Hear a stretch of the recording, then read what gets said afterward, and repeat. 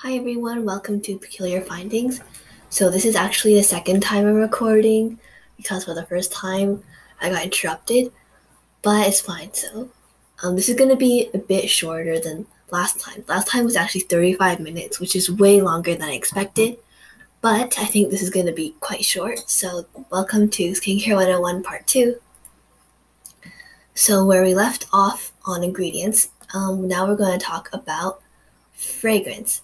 So the thing about fragrance is it depends on your skin type and like what you like.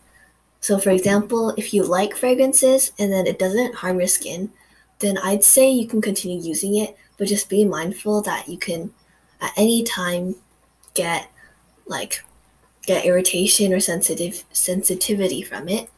So I just say if you like it and it doesn't cause any problems, then you can continue using it. And if it doesn't, if it does create problems, like if you get redness, like for example, for me, I get lots of redness when I use any moisturizer with fragrances, then just don't use it, obviously. And I'd say it's more safe if you want to use fragrance, it's more safe to use it in a cleanser because it's only touching your skin like for a very short amount of period. So now we'll talk about anti-aging, which is our last topic. So um, the main thing for anti-aging is to use a sunscreen, and that's what everyone will tell you because it's mostly the sun that's making your skin age. Like if your collagen's getting destroyed, it's because of the sun, and if you get wrinkles, then most likely it's also because of the sun. So what you want to do is wear sunscreen every day, and that can just be all the anti-aging you want to do. But if you want to do other things, like for example, use retinoids, which is what most people I'd say want to do, then you can try using a retinoid.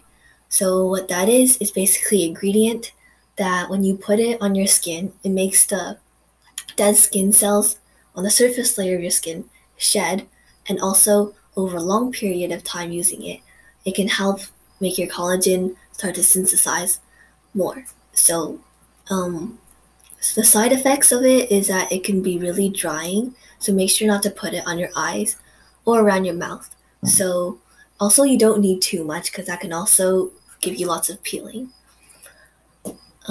I'd recommend trying using it once a week and then working your way up to every day if you really really want to. But I'd just say probably once every other day.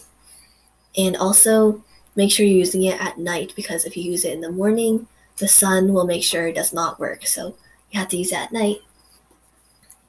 There's also different types of retinoids. So the one I use is adapalene because it also helps with acne. So um, that's what I use. And I think that is it. So that was really, really short. And that's it. So I hope to see you in the next podcast. Bye.